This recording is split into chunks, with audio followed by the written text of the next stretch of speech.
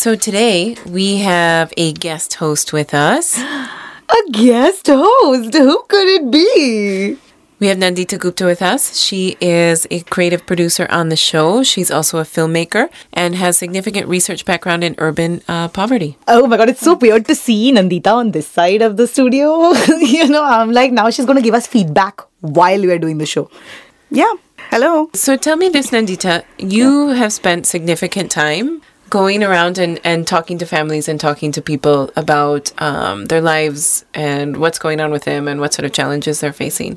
You've also opened creches. Can you talk a little bit with us about that work? Yeah, so when I this was my first job. So, the Delhi government had just resettled about 20,000 households from the center of the city to about 40-50 kilometers away. So, what we saw was that, both men and women had lost their livelihoods. And we were trying to think of different ways in which we can rebuild livelihoods. For women, like in their earlier settlements, they had like their social networks and they knew where to leave their children. Or, at least they had some idea of what to do with that.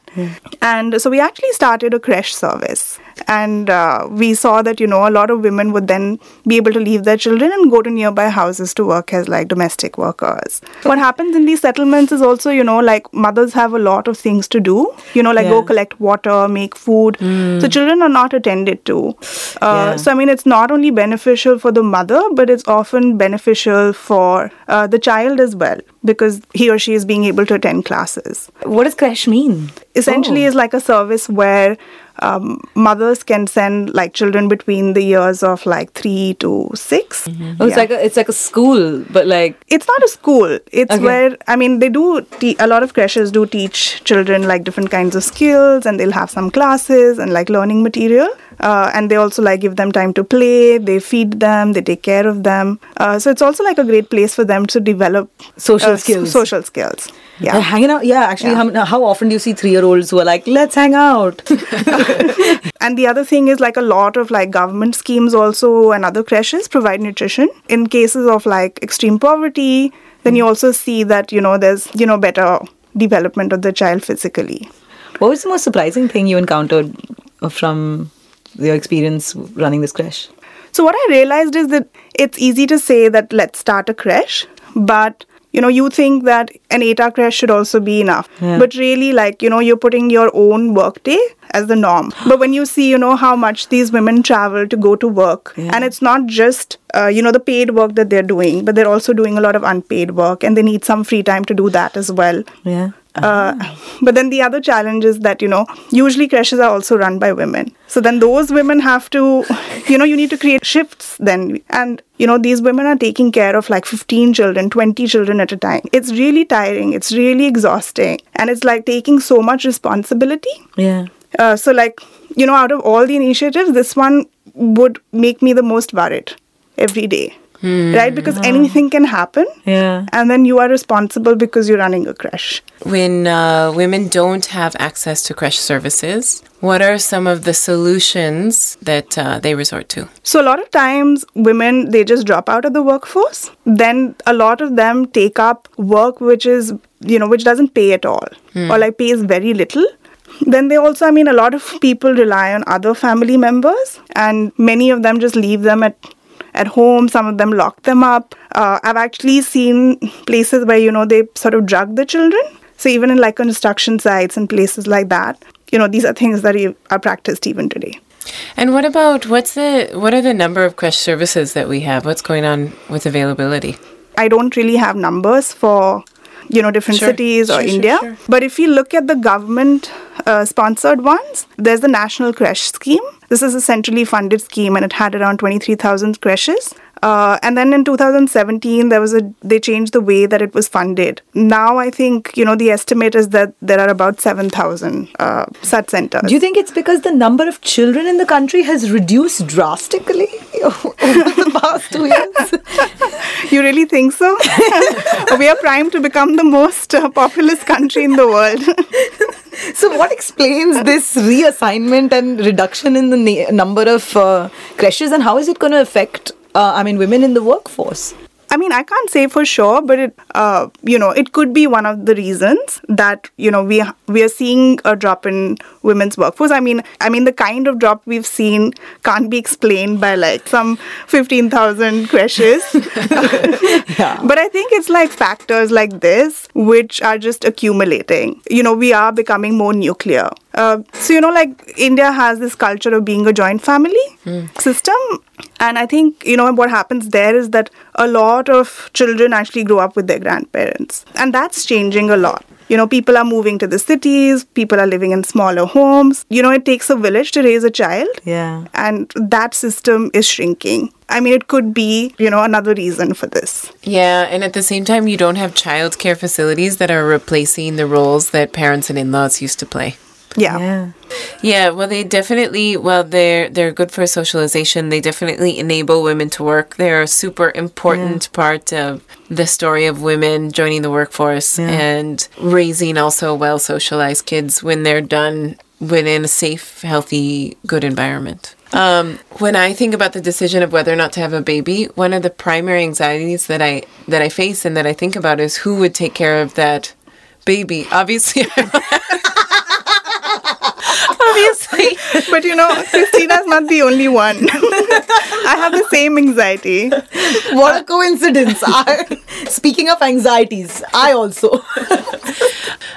No, but so my work that I love, and it is a huge part of my personality and who I am and what I do, is work that requires me to travel and be away and have long hours and things like that. And so the question of who and how I would take care of childcare is one of the primary anxieties I have. When women are thinking about whether or not to provide care themselves or, pay someone to provide it or to lean on someone else. When you think about that decision whether or not to stay home or continue to work, there's not only that economic argument, but there's also the argument that work doesn't just give you money, right? Work also gives you a social context.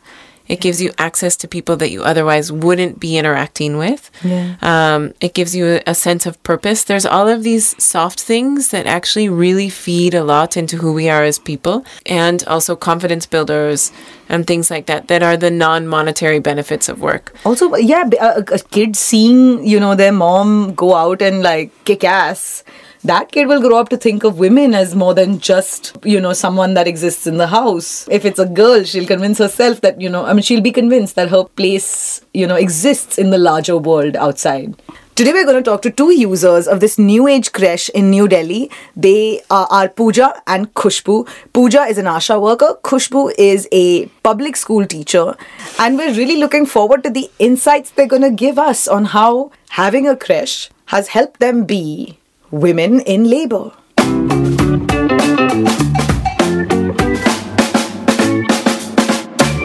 पूजा जी, आप बताइए, आप पैदा कहाँ पे हुए थे? Ma'am, मैं पंजाब में चंडीगढ़ में मैम मैं मतलब पढ़ाई करती थी वहाँ पे. हाँ जी. जी, पूरी फैमिली मतलब मम्मी पापा सिस्टर्स उनके साथ रहती थी. हाँ जी. जी, और पढ़ाई करती थी. स्टडी जैसी कंप्लीट हुई उसके बाद मैरिज हो गई, फिर दिल्ली आ गई मैम. एंड आप? मैम, मैं पहले बिहार में रहती थी. 2004 में मेरे पापा की ऑपरेशन था, तो 2004 में हम सब शिफ्टिंग हुए दिल्ली. आपका बचपन कैसा था? मैम, बचपन तो बहुत ही अच्छा था. केयर मतलब माता पिता के साथ बहुत ही अच्छा गुजरा है बचपन. बहुत अच्छा लगता था. मेरे पापा कहते थे कि बेटा मैं तुम्हें वो चीज़ कुछ नहीं दे पाऊंगा, लेकिन शिक्षा ऐसी चीज़ दे रहा हूँ जो तुमसे कोई नहीं ले पाएगा. तुम पढ़ो, मैं हूँ तुम्हारे पीछे. ये तो बहुत ही बढ़िया सीख है. ये आपका पहला जॉब था टीचर का या? हाँ जी. जी, और तब जब आपको ये जॉब मिला था तो क्या रिएक्शन क्या था आपके पेरेंट्स का? मैम, ये जॉब भी मैंने एक ऐसी सिचुएशन में की है ना कि मैं बता नहीं सकती आपको. मुझे यही ताना मिलता था कि आप 2000 में क्या कर लोगे, ना आप अपना खर्चा चला सकते हो ना कुछ, तो क्या कर लोगे. मैं तो तब यही बोलती थी मैम कि 2000 भी ऐसा पैसा है ना कि मैं वो 2000 भी कोई मुझे वक्त पे नहीं देगा. और पूजा जी, आप? मैम, मेरा बचपन भी बहुत अच्छा ही बीता है. बट ये है कि जब मैं छोटी, शुरू से मेरे अंदर ये चाहती कि मैं बड़ी होकर कुछ करूं, पढ़ लिख कर कुछ बनूं. हाँ. क्योंकि मैम हम 4 बहनें थी, मेरा कोई भाई नहीं था. हाँ. मैं तीसरे नंबर पे थी, मेरे से 2 बहनें और बड़ी हैं मैम. तो मैं ये सोचती थी कि कितनी जल्दी मैं बड़ी हो जाऊं और पढ़ लिख कर कुछ करूं लाइफ में कि पापा का हाथ बटा सकूं। पर मैम मेरे को ना आगे पढ़ने भी नहीं दिया। मतलब कहते माँ बाप पे बोझ नहीं होती लड़कियां, पर रिश्तेदारों पे बोझ बन जाती हैं। मतलब मेरे एक रिलेटिव है, चाचा है मेरे, तो उन्होंने मेरी मैरिज फिक्स कर दी। फिर मैम मेरी 12th पास करने के बाद ही मैरिज होगी। मैरिज के बाद मैं यहाँ आई तो मुझे ये बोला गया कि तुम मतलब आगे तुम्हें पढ़ाया जाएगा जहाँ तुम जाओगी, पर ऐसा हुआ नहीं मैम। मतलब किसी ने साथ नहीं दिया, ना सास ने ना ससुर ने। उस टाइम हस्बैंड भी कुछ नहीं बोल पाते थे। मतलब जब बाहर और कहीं जाती थी तब हमेशा मैम ये सोचती थी कि मुझे कोई ऐसी जॉब मिल जाए जिससे मैं कुछ कर सकूँ। तब मैम मैं एक दिन हॉस्पिटल गई बच्चे को दवाई दिलाने। वहाँ पे मैम मैंने वैकेंसी देखी, फॉर्म ले लिया चोरी से। मैम किसी को घर में बताया नहीं कि मैंने फार्म वार्म भर दिया है, क्योंकि मैम सास उस टाइम फिर गुस्सा करने लगती। वो हमारे में कुछ ऐसा माहौल है ना मैम, बहुओं को निकलने नहीं देते बाहर। एक्चुअली शुरू तो ये किया था मैंने 2018 में मैम। हाँ। तो मैंने काम शुरू कर दिया था अक्टूबर से मैम, पर ज्वाइनिंग मेरी हुई है 2019 में जून से। मतलब मैम मैंने 2018 में जो अक्टूबर से किया वो सारा ऐसे ही किया है, फ्री में ही। मतलब कोई सैलरी नहीं, कुछ नहीं। मेरे हस्बैंड गुस्सा भी करते थे कि क्या तुम, फिर भी मैम मैं बच्चों को स्कूल छोड़कर किसी तरह 1 घंटे के लिए निकल जाती थी। और मैम ने एरिया बता रखा था कि इस एरिया में तुम्हें जाना है, सर्वे करना है। और मैम 1 घंटे मेरी खुशबू जी ने बहुत साथ दिया मेरा। खुशबू जी मैम, मैं आपको एक बात बता दूं, खुशबू जी मेरी देवरानी है। तो हेलो देवरानी। अच्छा, तो आप घर के लोग ही बाहर लेके गए? जी मैम। आपकी 2012 में शादी हो गई थी, आप यहाँ आ गए थे। आज 2019 है, आपने 2018 में काम करना शुरू किया। 6 साल लगे आपको काम शुरू करने में। जी मैम। तो क्या हुआ ऐसा कि आप काम नहीं कर पा रहे थे? मैम मतलब मेरी सास बिल्कुल साथ नहीं देती थी मेरा। मुझे नहीं पता था कि इतना ज़्यादा भी शासन करते हैं मतलब शादी के बाद में। मैं तो ये सोचती थी जैसे माँ बाप ने पाला है वैसे ससुराल में भी सबसे हंसेंगे बोलेंगे, पर मैम किसी से हंस नहीं सकते हो खुल के, किसी से बात नहीं कर सकते हो, कहीं बाहर नहीं जा सकते हो मैम। तो मैम माहौल ऐसा था ना कि मतलब जब उन्होंने मुझे पढ़ाया ही नहीं मैम, जॉब की तो बहुत दूर की बात है मैम। तो फिर बदला क्या? मैम 2-3 साल में ये बदला मैम कि एक तो वो मतलब किसी चीज़ की हेल्प नहीं करती थी, जैसे छत पे भी नहीं जाने देती थी मैम। कपड़े धो के रख दिए बाल्टी में, 2-3 दिन तक खराब हो रहे हैं ऐसी। तो मैम फिर मैंने अपने हस्बैंड को ये चीज़ बोला कि देखिए ना तो वो खुद करती है ना मुझे जाने देती है, कि जब तक मैं जाऊँगी नहीं बाहर, जैसे अब बच्चा ही बीमार है मैम तो मैं उनका वेट थोड़ी ना कर सकती हूँ कि वो आएंगी तो बच्चे को दवाई दिलाएंगी। तो मेरे हस्बैंड ने थोड़ा मेरा साथ दिया मैम, तो मैं थोड़ा बाहर और जाने लगी बच्चे को दवाई दिलाने जैसे जाना होता था। या तो मैम इसी के थ्रू जैसे हॉस्पिटल वगैरह जाती थी तो मुझे जॉब करने का मौका मिला मैम। और भी किसी ने आपको सपोर्ट किया इसमें? मतलब खुशबू जी जो मेरी देवरानी है, ये इनकी जब मैरिज के बाद ये आई तो इन्होंने भी मेरा बहुत साथ दिया है। खुशबू जी से आपको क्या सपोर्ट मिला है अभी तक? खुशबू जी से मुझे मैम एक ही सपोर्ट मिला है कि मतलब मैं जब दुखी होती हूँ ना तो वो मुझे बहुत समझाती हैं, बहुत साथ देती है मेरा। तो मैम मेरे को जैसे जाना होता था तो मैं अपनी देवरानी के पास छोड़ के चली जाती थी और वो केयर करती थी। मतलब एक दूसरे के क्रश बने हुए थे। जी। अरे लवली। खुशबू जी आपने जो टीचिंग का जो प्रोफेशन ये चूज कैसे किया? तो मेरा शुरू से इसमें इंटरेस्ट रहा है और सपना भी रहा है कि मैं टीचर बनूं, बच्चों को पढ़ाऊं, अच्छी शिक्षा दे पाऊं, हेल्प कर पाऊं। जो बात हो रही थी क्रैश के बारे में, आप कह रहे थे कि जब पहले काम शुरू किया था तब एक जगह नहीं थी बच्चों को छोड़ने के लिए। जी। तो ये मतलब इसके बारे में आपको कब पता चला? मैम इसके बारे में हमें स्टार्टिंग में पता चला, जब हमें स्कूल में पता चला कि यहाँ पे क्रैच खुल रहा है।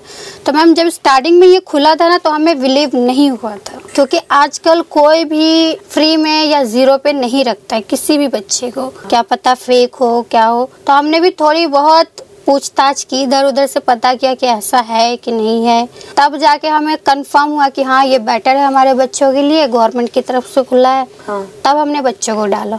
हैप्पी हुई थी मैं, बहुत खुश हुई थी, क्योंकि मैं क्रैच के लिए मैम बता नहीं सकती मैं कहाँ कहाँ भटकी हूँ। तो कहते हैं ना देर आए दुरुस्त आए, आए तो सही। लेकिन अगर आपको तब क्रैश मिल जाता तो आपकी लाइफ कैसे डिफरेंट होती?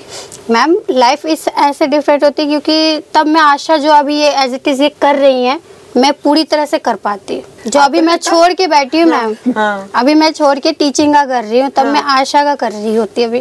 जी तो जब आपकी फैमिली को मतलब आपके जो सास है या जो भी है, उनका क्या रिएक्शन था जब आपने कहा कि देखो क्रैश में छोड़ के काम पर जा रहे हैं, चलो बाय?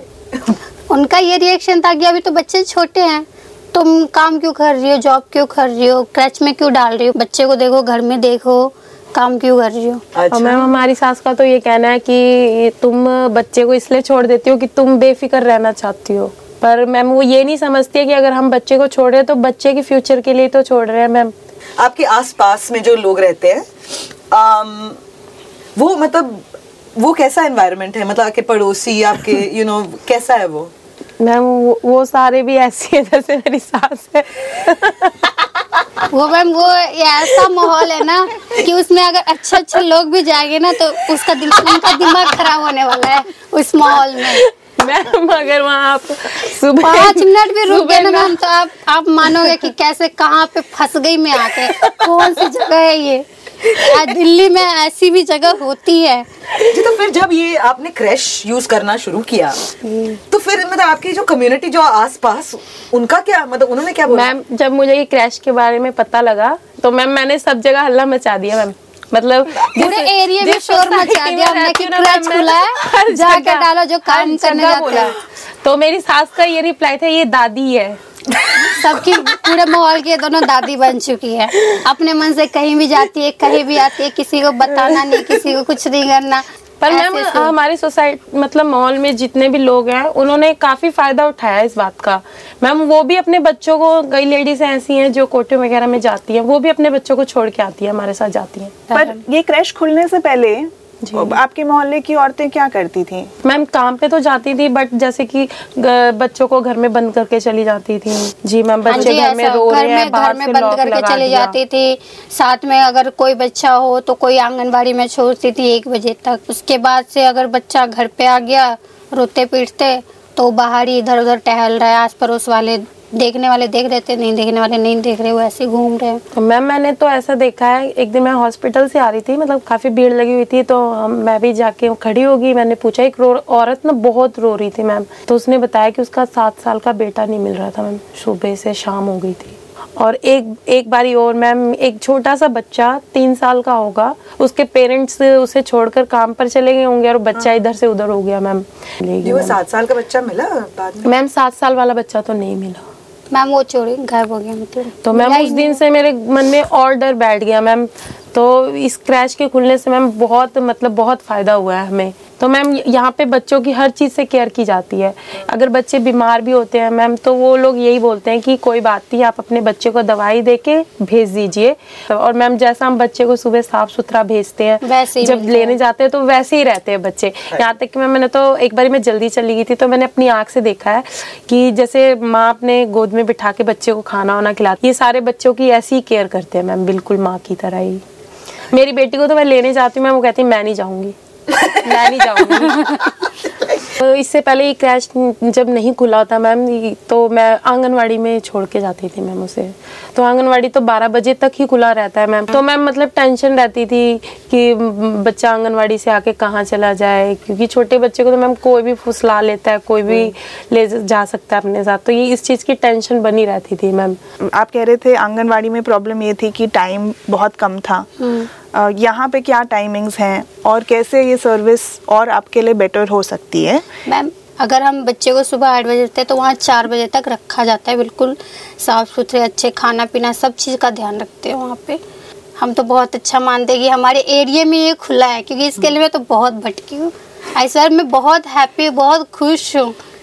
कैसा हुआ? इसमें एक सुविधा और है कि मैम हम लोग तो जैसे 4 बजे 3 बजे फ्री हो जाते हैं, बट कई लेडीज़ें ऐसी भी हैं जो 8 घंटे की जॉब करती हैं। हाँ। तो मैम इस क्रैश में ये भी एक सुविधा है कि आप बच्चे को 8 बजे से लेके 7 बजे तक भी है।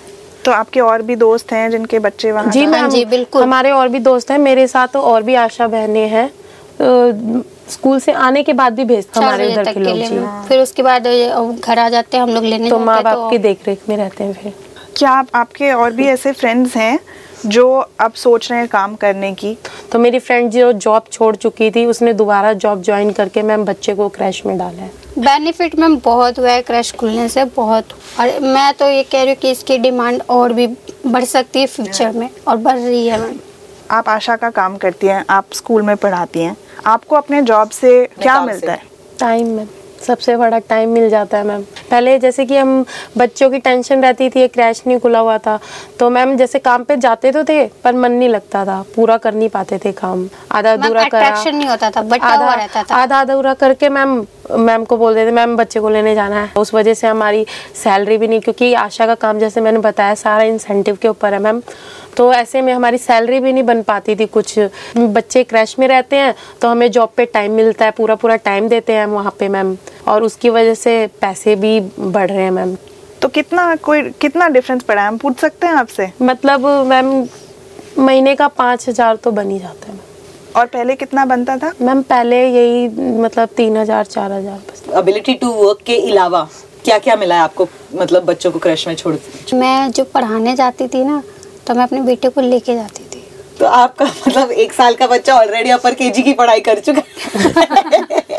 तो मैं लेके जाती थी और उसको एक साइड पे लिटा देती थी, हाँ। झूला जैसे बना के वहाँ पे रसर दे देते थे, मैं उसको लिटा देती थी, हाँ। और मैं पढ़ाती थी, लेकिन वो कहते हैं ना कि पूरा ध्यान नहीं हो पाता था, और ये भी डर लगा रहता था कोई आ गया तो उसके लिए भी डांट पड़ जाएगी, तो इस वजह से बहुत फर्क पड़ा है। अब क्रैच में जाता है तो मुझे पूरा ध्यान बच्चों पे रहता है, टेंशन फ्री रहती हूँ कि चलो 4 बजे तक कोई टेंशन नहीं है, घर का न बाहर का, हम खुद फ्री रहेंगे तब उनको अच्छी शिक्षा दे पाएंगे और वो आगे बढ़ेंगे। आप ये एक्स्ट्रा पैसे का क्या करते हैं? मैम एक्स्ट्रा पैसे मैं अपने बेटे के लिए, जैसे जो उसको कभी कभार निमोनिया की दिक्कत आती है तो उस चीज़ के लिए रखना पड़ता है, और मैं सोच रही हूँ उसको कुछ अच्छा शिक्षा दे पाओ, अच्छी शिक्षा दे पाओ जो मैं नहीं कर पाई, जो उससे भी मस्ट बेटर। मैं मतलब मेरी मैम शुरू से इच्छा है, तो मैम मैं जब टीवी में देखती थी ना कि हमसे भी जैसे कई लोग, मैं टीवी में देखती थी डांस शोज आते हैं मैम, डांस प्लस आता है, इंडिया डांस ये आता है, DID आता है मैम, इसमें मतलब वो अपनी स्टोरी बताते हैं ना कि हम घरों में काम करें। मैम मैं ये सोचती हूँ कि जब ये लोग करवा सकते हैं अपने बच्चे को तो मैं क्यों नहीं। तो मैम उस पैसों से मैं अपनी बेटी को डांस अकेडमी में भेजती हूँ। मेरी 5 साल की बेटी है मैम, और वो आज 4 महीने हो गए मैम डांस सीखते हो, उसे इतना बेस्ट डांस करती है ना, तो मैम वो मतलब वहाँ से डेली उसको एक चॉकलेट मिलता है अच्छा डांस करने का मैम। उसका फेवरेट गाना कौन सा है डांस करने का? मैम वो सारे गानों पे कर लेती है, ज्यादातर उसका फेवरेट गाना है काला चश्मा। काला चश्मा, और मैम एक अभी नया फेवरेट हो गया उसका, बेबी को बेस पसंद है। ये उसकी फेवरेट, ये सुल्तान पिक्चर से है भाई जी। और आप बता रहे थे कि जब आप आशा का काम करते हो पैसे तो आपको मिलते ही हैं, पर एक और चीज भी मिलती है। पहले मैम जैसे घर में शादी करके आई यहाँ पे तो हमेशा डेली लड़ाई झगड़ा, सास की खिटपिट, कभी हस्बैंड से भी खिटपिट हो जाती थी, तो मैम डिप्रेशन में रहती थी मैं हमेशा मतलब इतनी ज़्यादा मैं दुखी हो जाती थी कई बार, तो मैम मतलब मैं मन में ये थिंक रख लेती थी कि मैं कुछ कर लूँ, फिर लास्ट में ये सोचती थी कि मैं क्यों मरूँ, कि अगर मैं मर गई तो लोग मुझे ही गलत कहेंगे कि इसी ने कुछ गलत किया होगा, क्योंकि मैं मरने के बाद तो मैं नहीं देखने आऊंगी ना कि किसने क्या कहानी बनाई। और आशा की जॉब मिलने पे मैम मतलब एक बहुत बड़ा बदलाव ये आया कि जब मैं एरिया में जाती थी मैम, मतलब मुझे ये लगता था कि हमारी भी कोई इज्जत है, कि जब जो डेली गालियाँ खाती हैं घर पे उनकी भी कोई इज्जत है। जब हॉस्पिटल में जाओ मैडम इतने प्यार से बात करती थी, और मैम हस्बैंड भी मेरे यही समझाते हैं कि जब तुम एरिया में जाते हो 2000 की पॉपुलेशन तुम्हें मिलती है, और घर में सिर्फ 5 लोग हैं, ये तुम 5 लोगों का जो इतना डिप्रेशन ले रही हो माइंड पे कि उसने मुझे ये कहा, इसने मुझे ये कहा, तुम ये सोचो ना कि 2000 पॉपुलेशन तुम्हारी कितनी रिस्पेक्ट कर रही है, कि तुम्हें इतना सम्मान दे रही है, कि आज मुझे मैम ये फील होता है कि मैं ही डॉक्टर हूँ। मैम ऐसा फील वो लोग करा देते हैं। नहीं, पर अगर सोचो तो इतनी छोटी सी चीज है क्रैश, आप सोचते नहीं हो, पर उससे चाइल्ड केयर बेटर हो जाती है, विमेन की हेल्थ बेटर हो जाती है, मेंटल हेल्थ बेटर हो जाता है, food intake, medical care, I mean so many things are taken care of just because of this one facility. हाँ, और मैम सबसे बड़ी बात तो ना हमें अपने लिए टाइम मिल जाता है। मैम कई बार ऐसा होता था ना 3 बच्चे, उन्हीं सुबह 6 बजे उठो, खाना बनाओ, घर का बर्तन धो, झाड़ू पोछा, कपड़े, फिर बच्चों को स्कूल से लाओ, मतलब कई बार शाम हो जाती थी नहाने में मैम, खुद मतलब कंघी करे 2-2 दिन हो जाते थे मैम, हमें पता ही नहीं चलता कि हम भी कुछ है, मतलब अपने ऊपर बिल्कुल ध्यान नहीं दे पाते थे हम। ये देखो क्रैश की वजह से लोग नहा रहे हैं। जी मैम। क्या तरक्की हो गई देश की। जी हाँ, अगर आपको औरतों के लिए और जो स्पेशली जो औरतें काम करती हैं उनके लिए जिंदगी अच्छी बनानी है तो क्या कर सकते हैं? मैम, अगर किसी को सलाह देनी होगी तो हम ये कहेंगे कि आप अपने बच्चों को क्रैच में डालो। और दूसरी बात ये है, अगर फैमिली सपोर्ट है तो आप ये लो कि आप जॉब ढूंढोगे, आप करोगे, तभी आपको करने देंगे। मैम, मैंने तो जहाँ तक देखा है, ज़्यादातर जो महिलाएं होती हैं वो अपने फैमिली के दबाव के कारण और बच्चों के कारण अपनी चाहतों को मार देती हैं। अभी भी कई इलाके ऐसे हैं जहाँ औरतों को अभी भी दबा के रखा जाता है। जब तक सिर नहीं उठाओगे तब तक सिर नहीं उठने देंगे ये लोग। Women in Labor is made by Christina McGilvery, Laura Quinn, Aditi Mittal, Manya Sachdeva, Sonakshi Chowdhury, Nandita Gupta, Sonali Thakur, Ipti Patnaik, Rose Higgins, Porva Jassi, Regina Hawkins, Kashish Sethi, and Priyanka Verma. This podcast is generously supported by a grant from the American Center, New Delhi. The opinions, findings, and conclusions stated are those of Women in Labor and do not necessarily reflect those of the United States Department of State. For more information on the podcast, visit womeninlabor.com or search Women in Labor on Instagram, Twitter, and Facebook.